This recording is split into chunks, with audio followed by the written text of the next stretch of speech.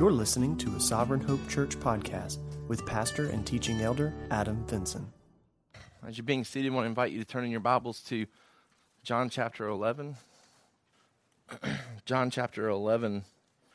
I'm actually going to read the entire text for us, or the entire chapter for us today, as a way of review for those that maybe haven't been with us the last couple of weeks, but then even for those that have, that just need a fresh reminder of what we've seen over the past couple of weeks. We started in John chapter 11, verse 1.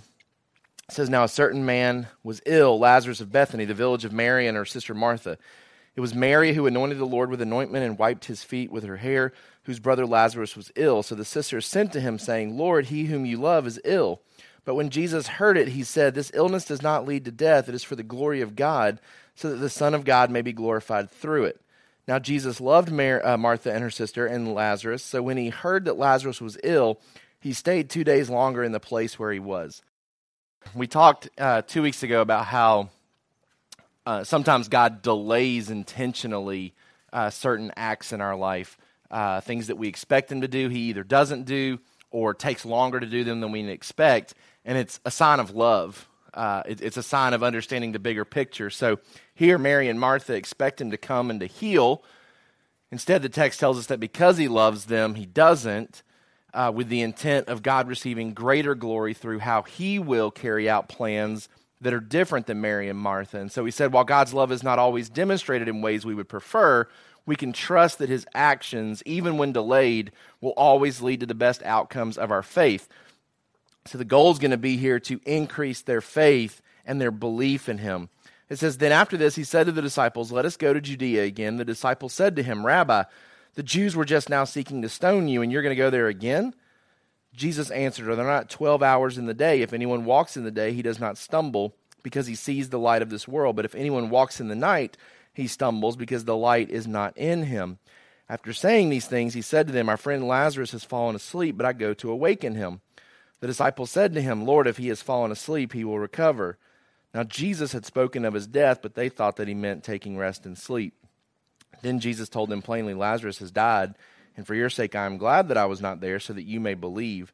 But let us go to him.' So Thomas, called the twin, said to his fellow disciples, 'Let us also go, that we may die with him.'" And so we talked about Jesus' sovereignty over death in this passage, that he's not concerned about going and prematurely being put to death. He says, as long as it's daytime, we're protected. It's only when the night comes, when my time here on earth has ended, that I will actually be able to die, to be killed. And so he's showing his sovereignty over death here.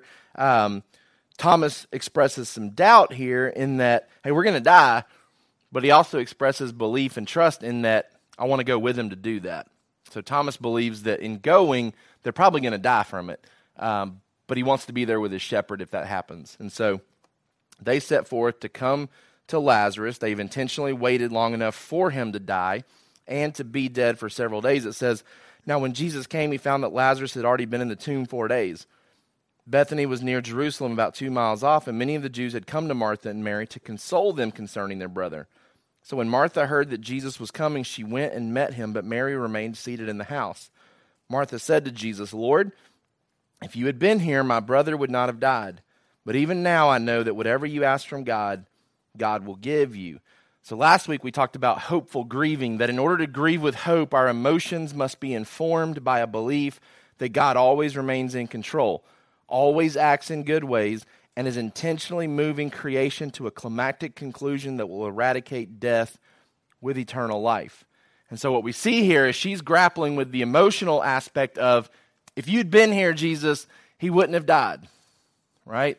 She's trying not to blame Jesus for it, right? She's trying to protect her own self from blaming Jesus for it, but says basically, look, if you'd been here, he would have made it, but even now I know you can do whatever you want, right? And so she's informing her emotions with theology that she already has, that God's in control, that God can do whatever he wants. And so she's trying to preach to herself even here. It's, hey, if you'd been here, this wouldn't have happened, but I also know you can do whatever you want, right? And so I'm submitting myself to that, even though I'm hurt and disappointed that it didn't play out the way that I wanted it to, right? Jesus said to her, "Your brother will rise again." Martha said to him, "I know that he will rise again in the resurrection on the last day."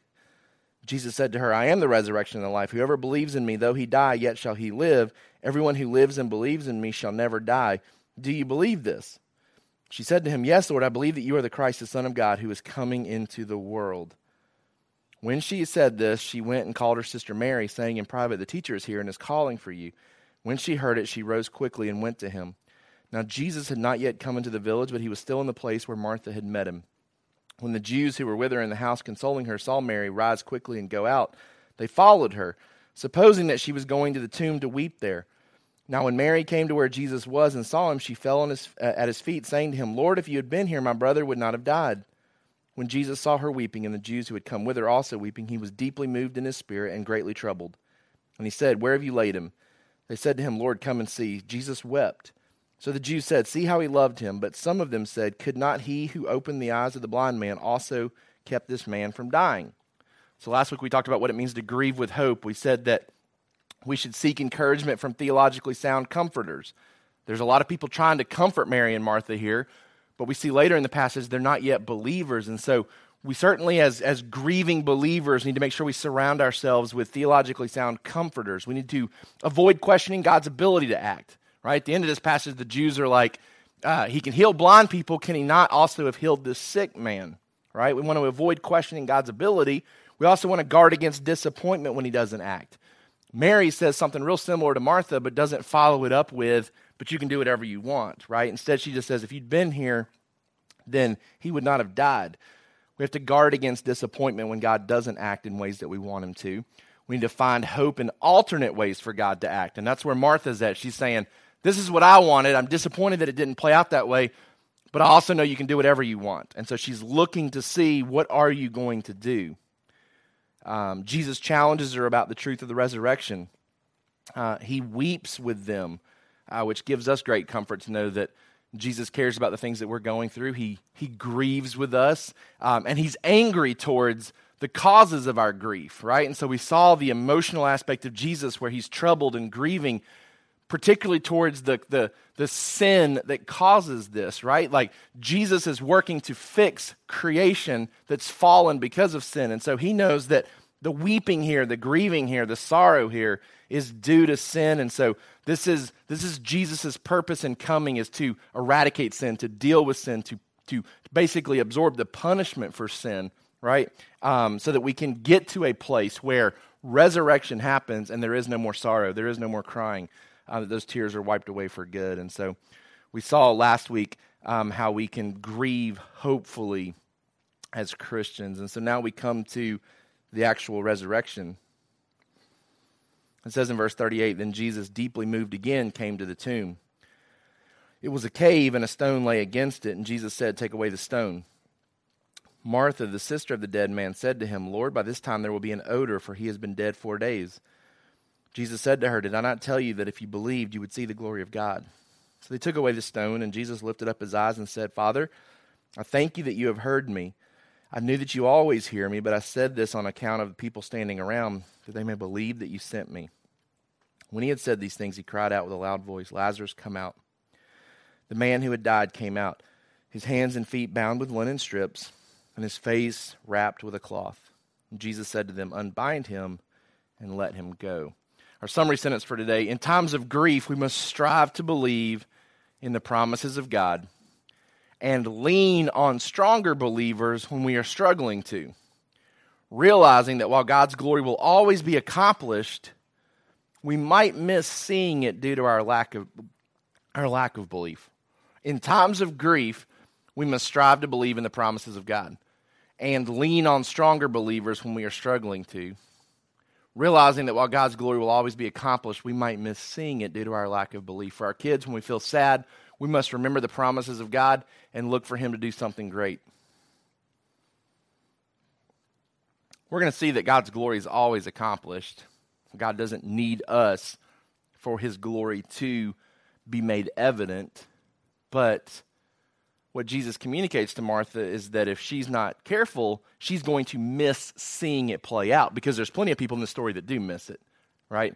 The Jews that run to tell the Pharisees about this account are not doing so because they're impressed or because they believe. they're doing it out of fear of what this implication means for the rest of the nation, right? And so while God's glory is being put on display, a lot of the people miss it in this story because they don't have belief in him. And so while it's put on display, they don't see it that way, right? And so it's very possible that if our mindset's not right, going through a grief or a trial or a difficulty, that if we're not believing in him, there can be fantastic, great things happening in the midst around us, and we're oblivious to it, right? God promises to work good for his children, but there's a part of us where we have to believe to even recognize and see some of that good, right? And so he challenges Martha, hey, don't lack belief here and miss seeing the glory of God. He says, did I not tell you that if you believed, you would see the glory of God, right? So in times of grief, we strive to believe promises of God. We lean on stronger believers when we're struggling to, realizing that God's glory will always be accomplished, but we might miss seeing it due to our lack of belief. All right, this passage clearly focuses on the purpose of the miracle versus the other details that might satisfy curiosity that we have, right? There's all kinds of questions that I think we'd love to ask Lazarus about what his experience was like being dead for 4 days. We don't know if he had a recollection of it, right? We don't know if Jesus brought him back and erased his memory. I tend to think that's probably the case in some ways, in that I don't know that Lazarus would have been satisfied to be back here for the duration of the rest of his life, having experienced glory, right? Except for the fact that Jesus wasn't there, right? So he's missing the key element of being with Christ. But man, I'm just so curious to know like what were those conversations like. And I know those conversations happened because even in chapter 12, people are still coming to Jesus because of Lazarus and his account, to the point that, hey, we got to put Lazarus to death too, right? So he's still talking about this. There's still conversations that are ensuing. We just don't have any of it recorded, right? So we don't know where Lazarus went during this time, because a lot of people debate as to whether or not the location of Christian souls changes during this point, where you've got that parable of Lazarus and the rich man and Abram's bosom, and is that completely part of the parable, or is there some actual truth there that there was some place where believers and unbelievers could see each other? Because I don't think that that's the case now, where unbelievers are staring into heaven constantly, right? I think they're completely separated from God and his holiness. But we don't know for sure how all that plays out, so we don't really know what was Lazarus' experience during this 4-day hiatus from his body. What did he do during that time? What did he remember when we came back? We don't have any of that. John doesn't include any of that. And I think the reason for that is so that God's glory is the focus of this passage and not Lazarus' experience, right?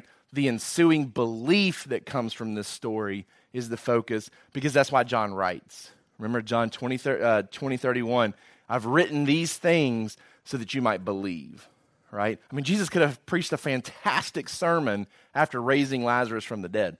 He could have gone in a whole host of different directions. He could have talked about how this resurrection is very much like salvation and the resurrection from the spiritual death of sin, right? He could have talked about the future hope of resurrection. He could have preached a fantastic sermon after this, but instead we're just told he did it. He told him to clean him up, get him out of those burial clothes, and then we're done, right? So we don't know any other details. What we do see from this passage is that God's glory is shown brightly, in that people believe, and that's the purpose for why John even includes what he writes, so that we can believe more in Jesus.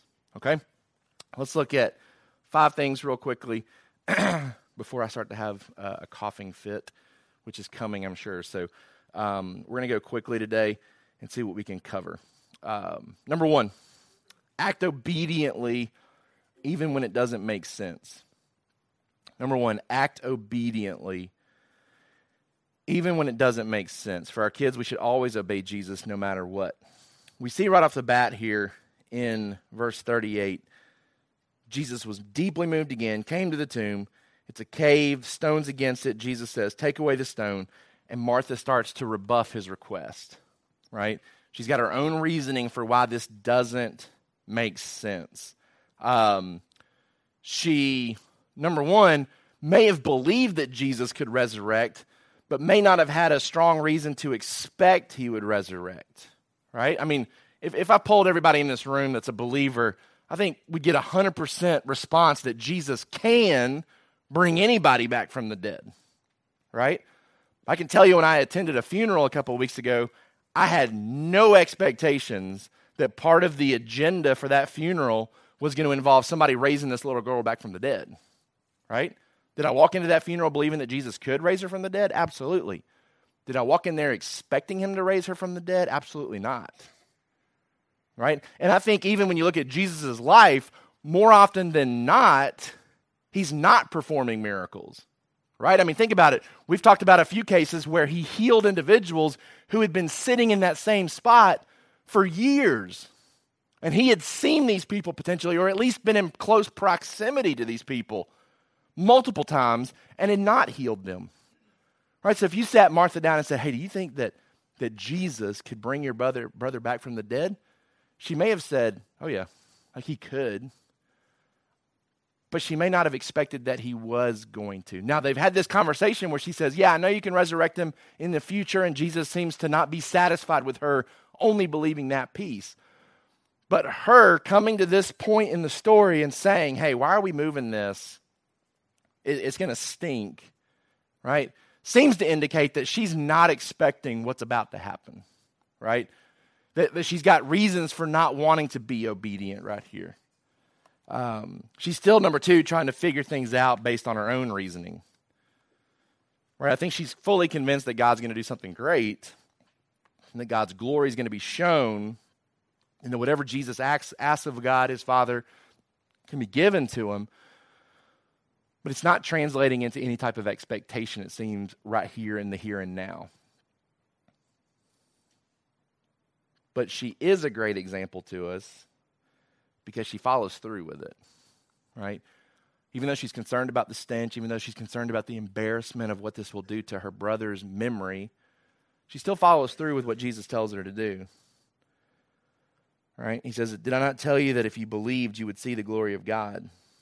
So they took away the stone, and they wouldn't have done this without her giving the command to do so. And so it's an example to us that even though Martha's struggling, reasoning through this, right, doesn't make sense to her, she does respond obediently to what Jesus tells her to do.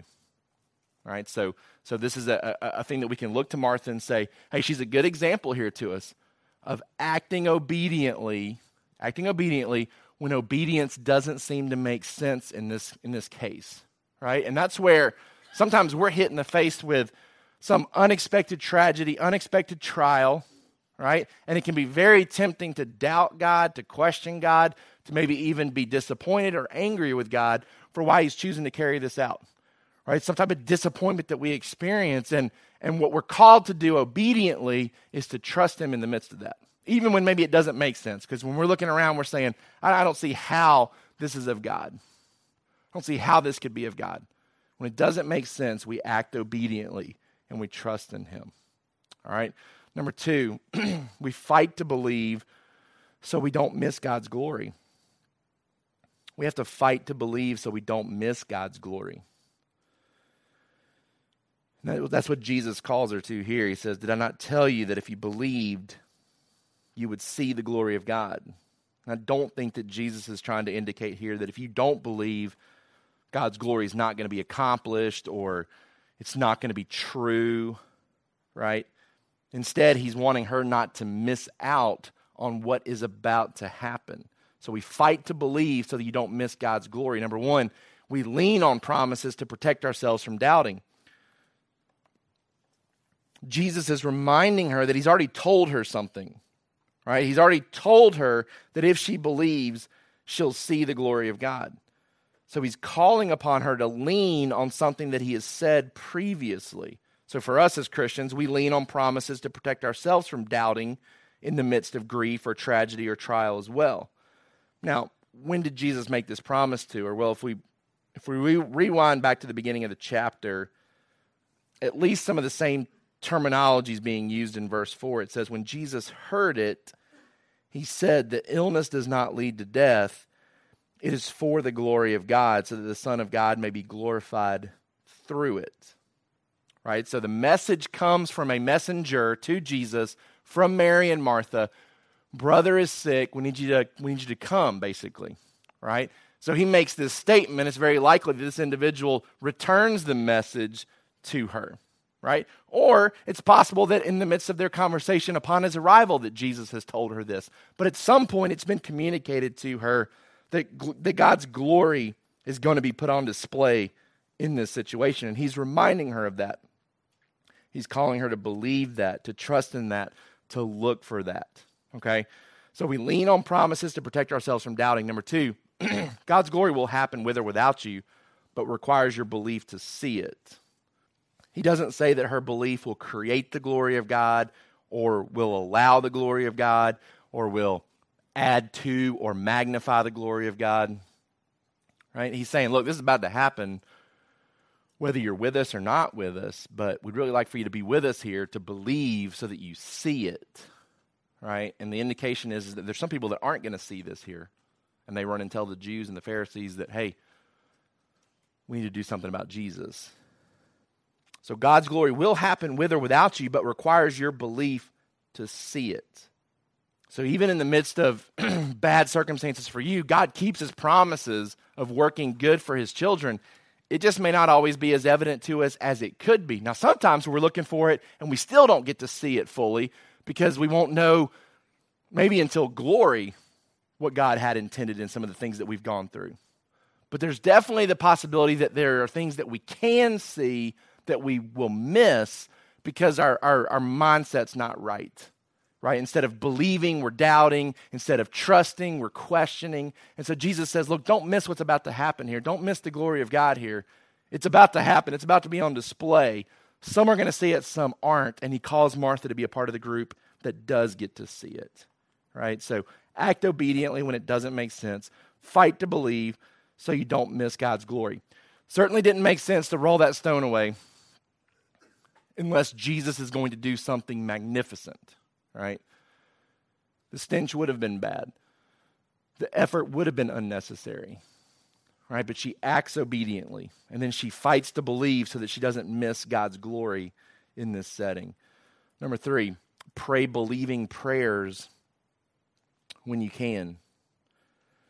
Pray believing prayers when you can. What does Jesus do after the stone's been rolled away? It says, Jesus lifted up his eyes and said, Father, I thank you that you have heard me. I knew that you always hear me, but I said this on account of the people standing around, that you may believe that you sent me. Now, I don't know if we have a portion of Jesus' prayer here or if this is all that he prayed in this setting. Seems like there's a missing piece to this where he's already talked to his Father and asked his Father for what's about to happen, and he's thanking him now for it, even though it hasn't yet happened, right? Jesus prays to thank God before the event has even happened. Now, he's praying very specifically for something that's not a promise of God, right? So this is not a how-to manual on how to get a resurrection, right? So it's not, hey, if you'll pray in advance and then thank God in advance, you too can work a resurrection, right? Like that's not what's happening here. But Jesus does go to his Father, ask for something from his Father. He has a unique relationship with his Father, right? In that the two of them are united in knowing what his will is, right? Where we don't have the advantage point of being able to do that. So we can pray for healing. We can pray for God to do certain things, but we have to couple it with if it's your will, right? Where Jesus doesn't have to pray for if it's your will. He knows what his will is. So he can pray for healing. He can pray for a resurrection and get a resurrection because he knows that's God's will, right? Jesus prays to thank God before the event has even happened. Well, how do we do that? Well, I think we can pray believing prayers when they are based on given promises.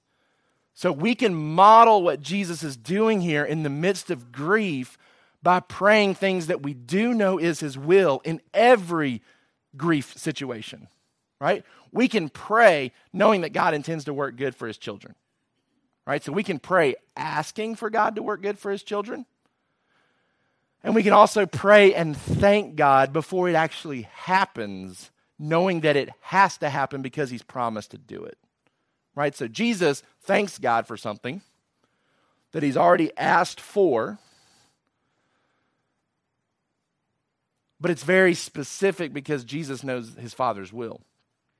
We have to pray a little bit more vague in that we don't know exactly what God wants to do in every situation, but from a bigger picture, we do, right? In that God never has his children go through difficult circumstances without good occurring in there, right? So when we know for somebody else or for ourselves that a trial, difficulty, grieving situation is upon us, we can pray specific promises, right? And we can expect those promises to be kept, right? So we can pray for contentment in the midst of those circumstances, right? Because we know that Jesus never leaves us or forsakes us, right? That we don't need the things of this world to keep us content, that we can be content with Jesus alone. So there's specific things that we can pray and specific things that we can thank God for before we actually see them come to pass, trusting that they will because they've been promised to us, right? Not as specific as Jesus does in this passage, because it's not a how-to manual on how to get a resurrection, right? But it does demonstrate a principle to us that we can pray things that we know are God's will, and we can thank him in advance, which helps us to not miss his glory when it's put on display, right? We can be praying for goodness to happen. We can thank him for the goodness that's going to happen, and then we can look expectantly to see the goodness when it does happen, okay? So we pray believing prayers when we can.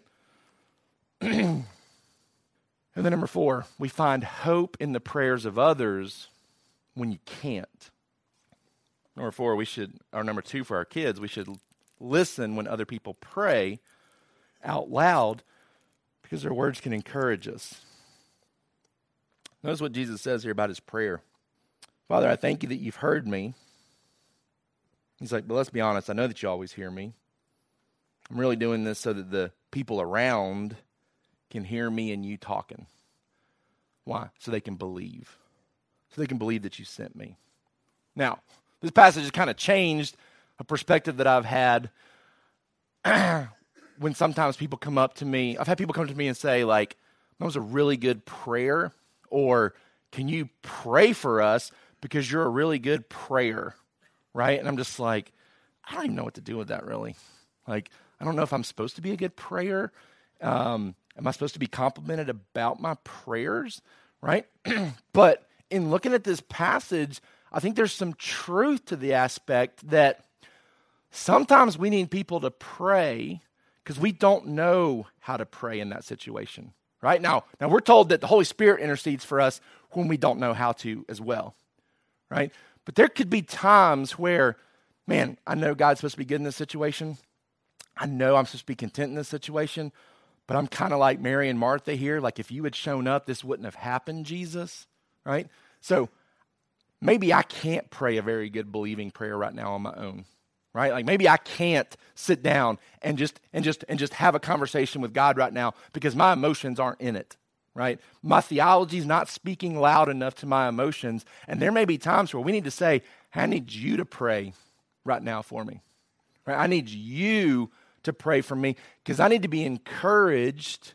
I need to be encouraged by what you can bring to the table through your prayer, right? Now, I don't know if I've ever really thought about that before, right? But I think we can be intentional, especially in situations where we're not really sure what to say to somebody else, right? We've all found ourselves in situations where somebody's sharing with us, like, hey, I'm going through this just happened, da-da-da-da-da, and you're just like, I don't know what to say here, right? There's something different about saying, let me pray for you versus let me share some advice or guidance with you, right? There's just something different about that, right? I can maybe even say some of the same things, But there's something unique and different by saying, let me intercede for you to our Heavenly Father and pray truthful, theologically sound things for you that sometimes can be better received than us just having a conversation. Right? Jesus says, what I'm doing right now is for everybody else listening.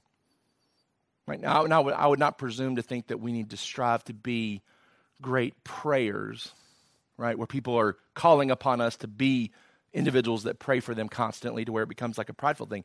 But I do think that we ought to be so in tune with God's word that when we find ourselves around others who are struggling in their belief, struggling to persevere through a situation, that we can pray for them and it be an encouraging thing for them to hear us pray for them, that it can be a fruit. It can be a fruit of that prayer. Right? So I think that ought to give us cause to look for ways to potentially encourage somebody by praying not only for them, but with them for them. Right? So that their heart can maybe hear some things that they've forgotten or are doubting.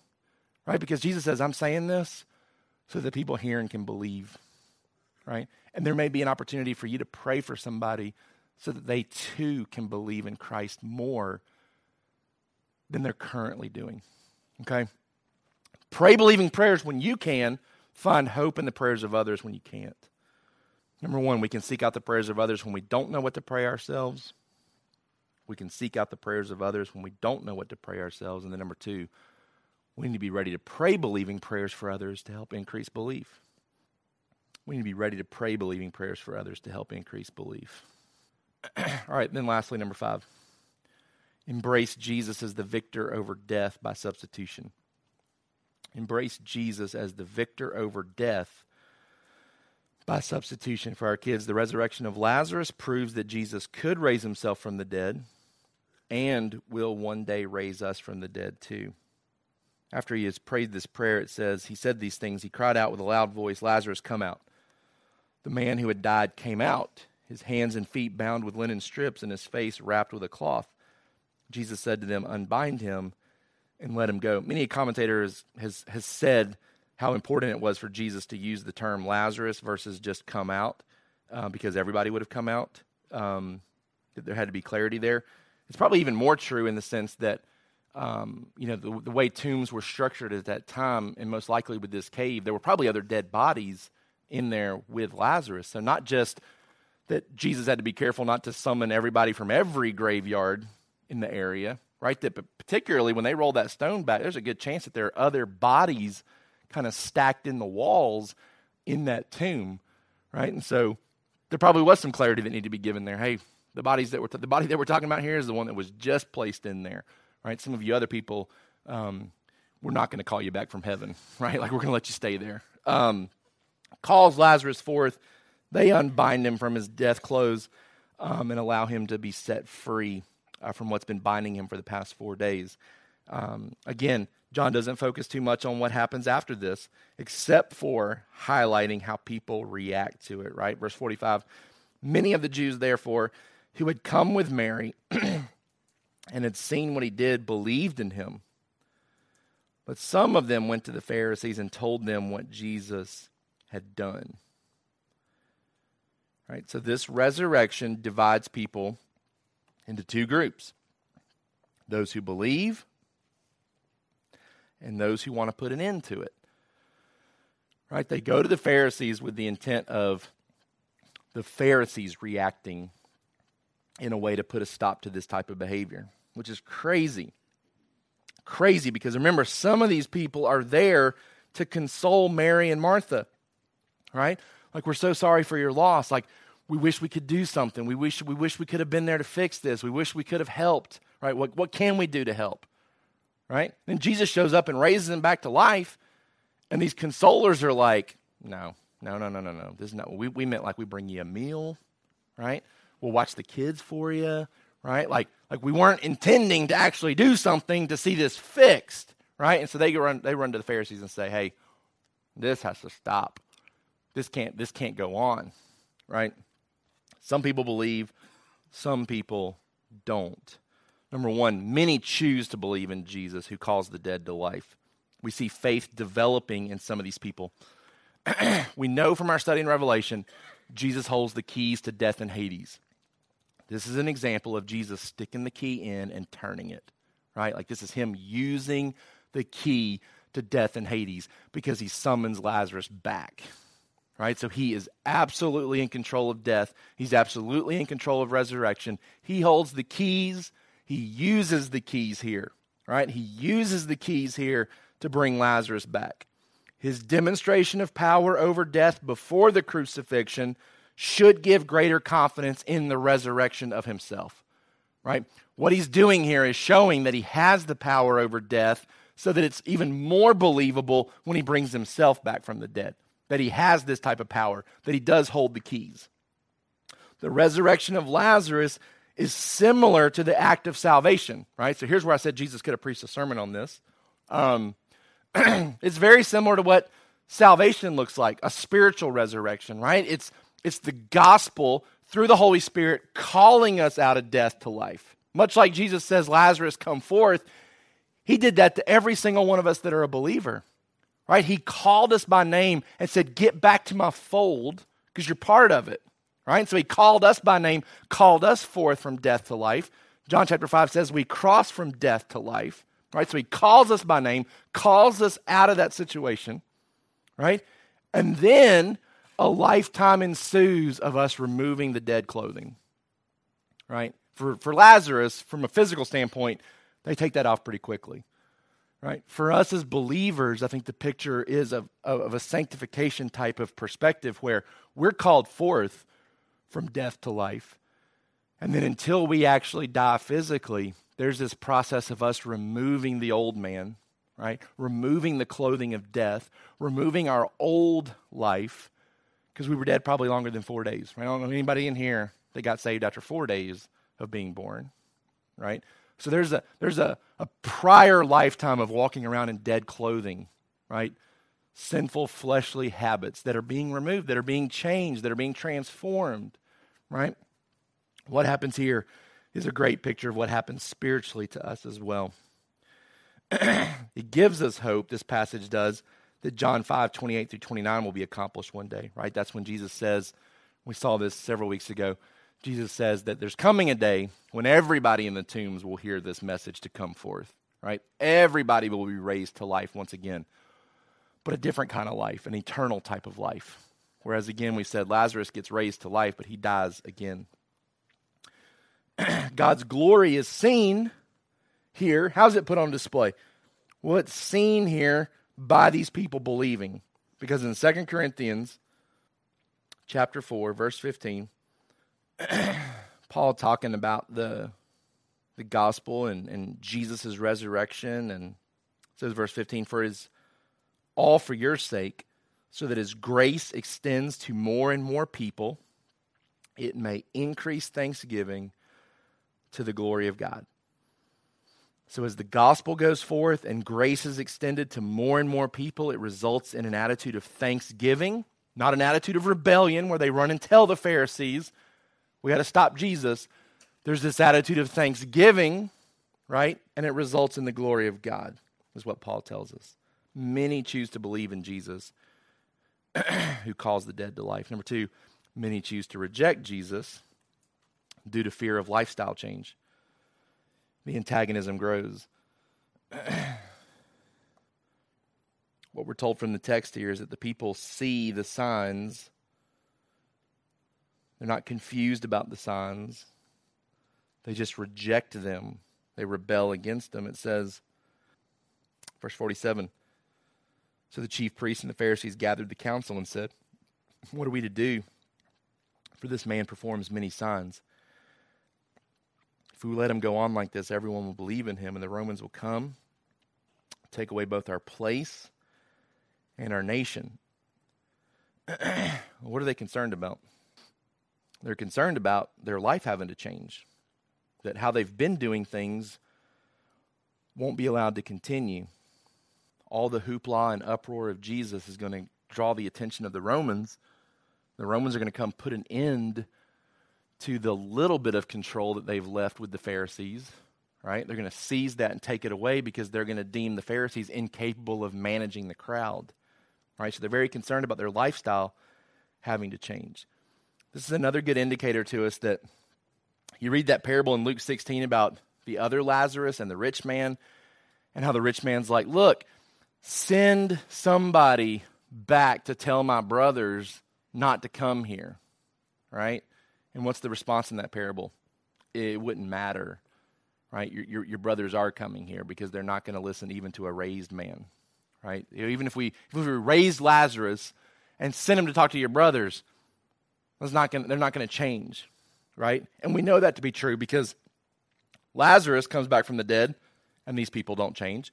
Jesus comes back from the dead, and these people don't change either, right? Many choose to reject Jesus. Number 3, both Jesus and the Jews have the same idea, but from different perspectives. Better for one to die than the many. Right? So they're wrestling with this because I think they genuinely weren't sure how to put Jesus to death and it feel good in their conscience. Right? Because they got to make sure that they're doing the right thing here or else they're guilty of breaking the law. And what's Caiaphas say? He steps in as the high priest. But one of them, Caiaphas, who was a high priest that year, said to them, you know nothing at all. Now, Caiaphas was a Sadducee who doesn't even believe in the resurrection. Right? Nor do you understand that it is better for you that one man should die for the people, not that the whole nation should perish. Verse 51, he did not say of this of his own accord, but being high priest that year, he prophesied that Jesus would die for the nation, and not for the nation only, but also to gather into one the children of God who are scattered abroad. Now, what's happening here? Caiaphas is assessing the situation. He's the high priest, so he gets to kind of make the final call here. Well, what's he saying? He's like, look, guys, don't feel bad about what we're about to do. We're about to kill Jesus. And it's better to kill him than for the whole nation to have to suffer under the hands of the Romans. What he's saying is if we leave this guy to do what he's doing and we don't kill him, then the whole nation's going to have to suffer because Rome is going to come in. They're going to hate this. They're going to take our power away. They're going to take our political offices away. They're going to seize control of this whole thing, and now the whole nation's going to have to suffer from it.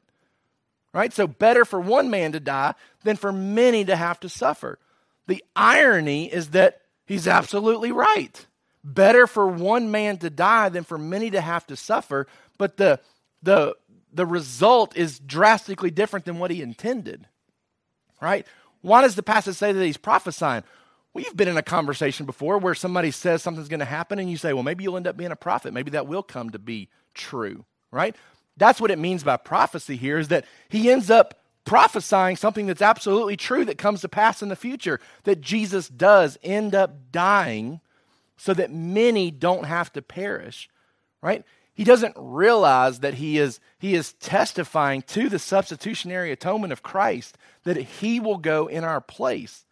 Now, he's wanting Jesus to serve as a substitutionary atonement in a whole different way, right? Let's kill him to satisfy whose wrath? The Romans, right? Let's make Jesus the sacrificial lamb to satisfy the wrath of the Romans, right? The irony is that they end up putting Jesus on the cross to satisfy the wrath of God, right? They were right and yet really wrong, right? Right in the sense that far better for Jesus to die than for many. Their intention behind it is what condemns them to hell, though, right? Without repentance, they put Jesus forward and say, let's let him die so that we keep control, right? We keep control of our life. We keep control of what we're doing if we put him to death. They both have the same idea, just drastically different perspectives. It's politically expedient for the Pharisees and the Sadducees to rid themselves of Jesus to preserve their power. Their current lifestyle is too important and too precious to them to see it go. Now, the irony continues in the fact that it's Passover season, right? Like the season of substitutionary atonement, where better for the lamb to die, right, than for us to lose our firstborn back in Egypt, right? So they are celebrating in the midst of all this scheming about how to kill Jesus. How do we make Jesus the sacrificial lamb for the wrath of the Romans to be satisfied and not come after us, right? They've completely missed the fact that Jesus is the satisfaction of God's wrath so that God doesn't come after us, right? So that our sin is paid for, so that our sin is dealt with, right? That's the gospel that we see in this passage. It's everything, this whole Lazarus story culminating in this picture that Jesus will, at the time of Passover, be the substitutionary lamb for us. The application for us. Two things. Number one, going back to Jesus' prayer, let's look for opportunities this week to pray with and for somebody this week. Especially if you're in a conversation where words don't seem appropriate or don't seem enough in that context. Look for ways to offer to pray with somebody this week and pray a believing prayer over them if they're struggling to believe themselves. And then number two, look for manifestations of God's glory this week, particularly if you're in the midst of a trial, and rejoice over his greatness. Right? When we're talking about God's glory, we're looking for ways that God shows his greatness.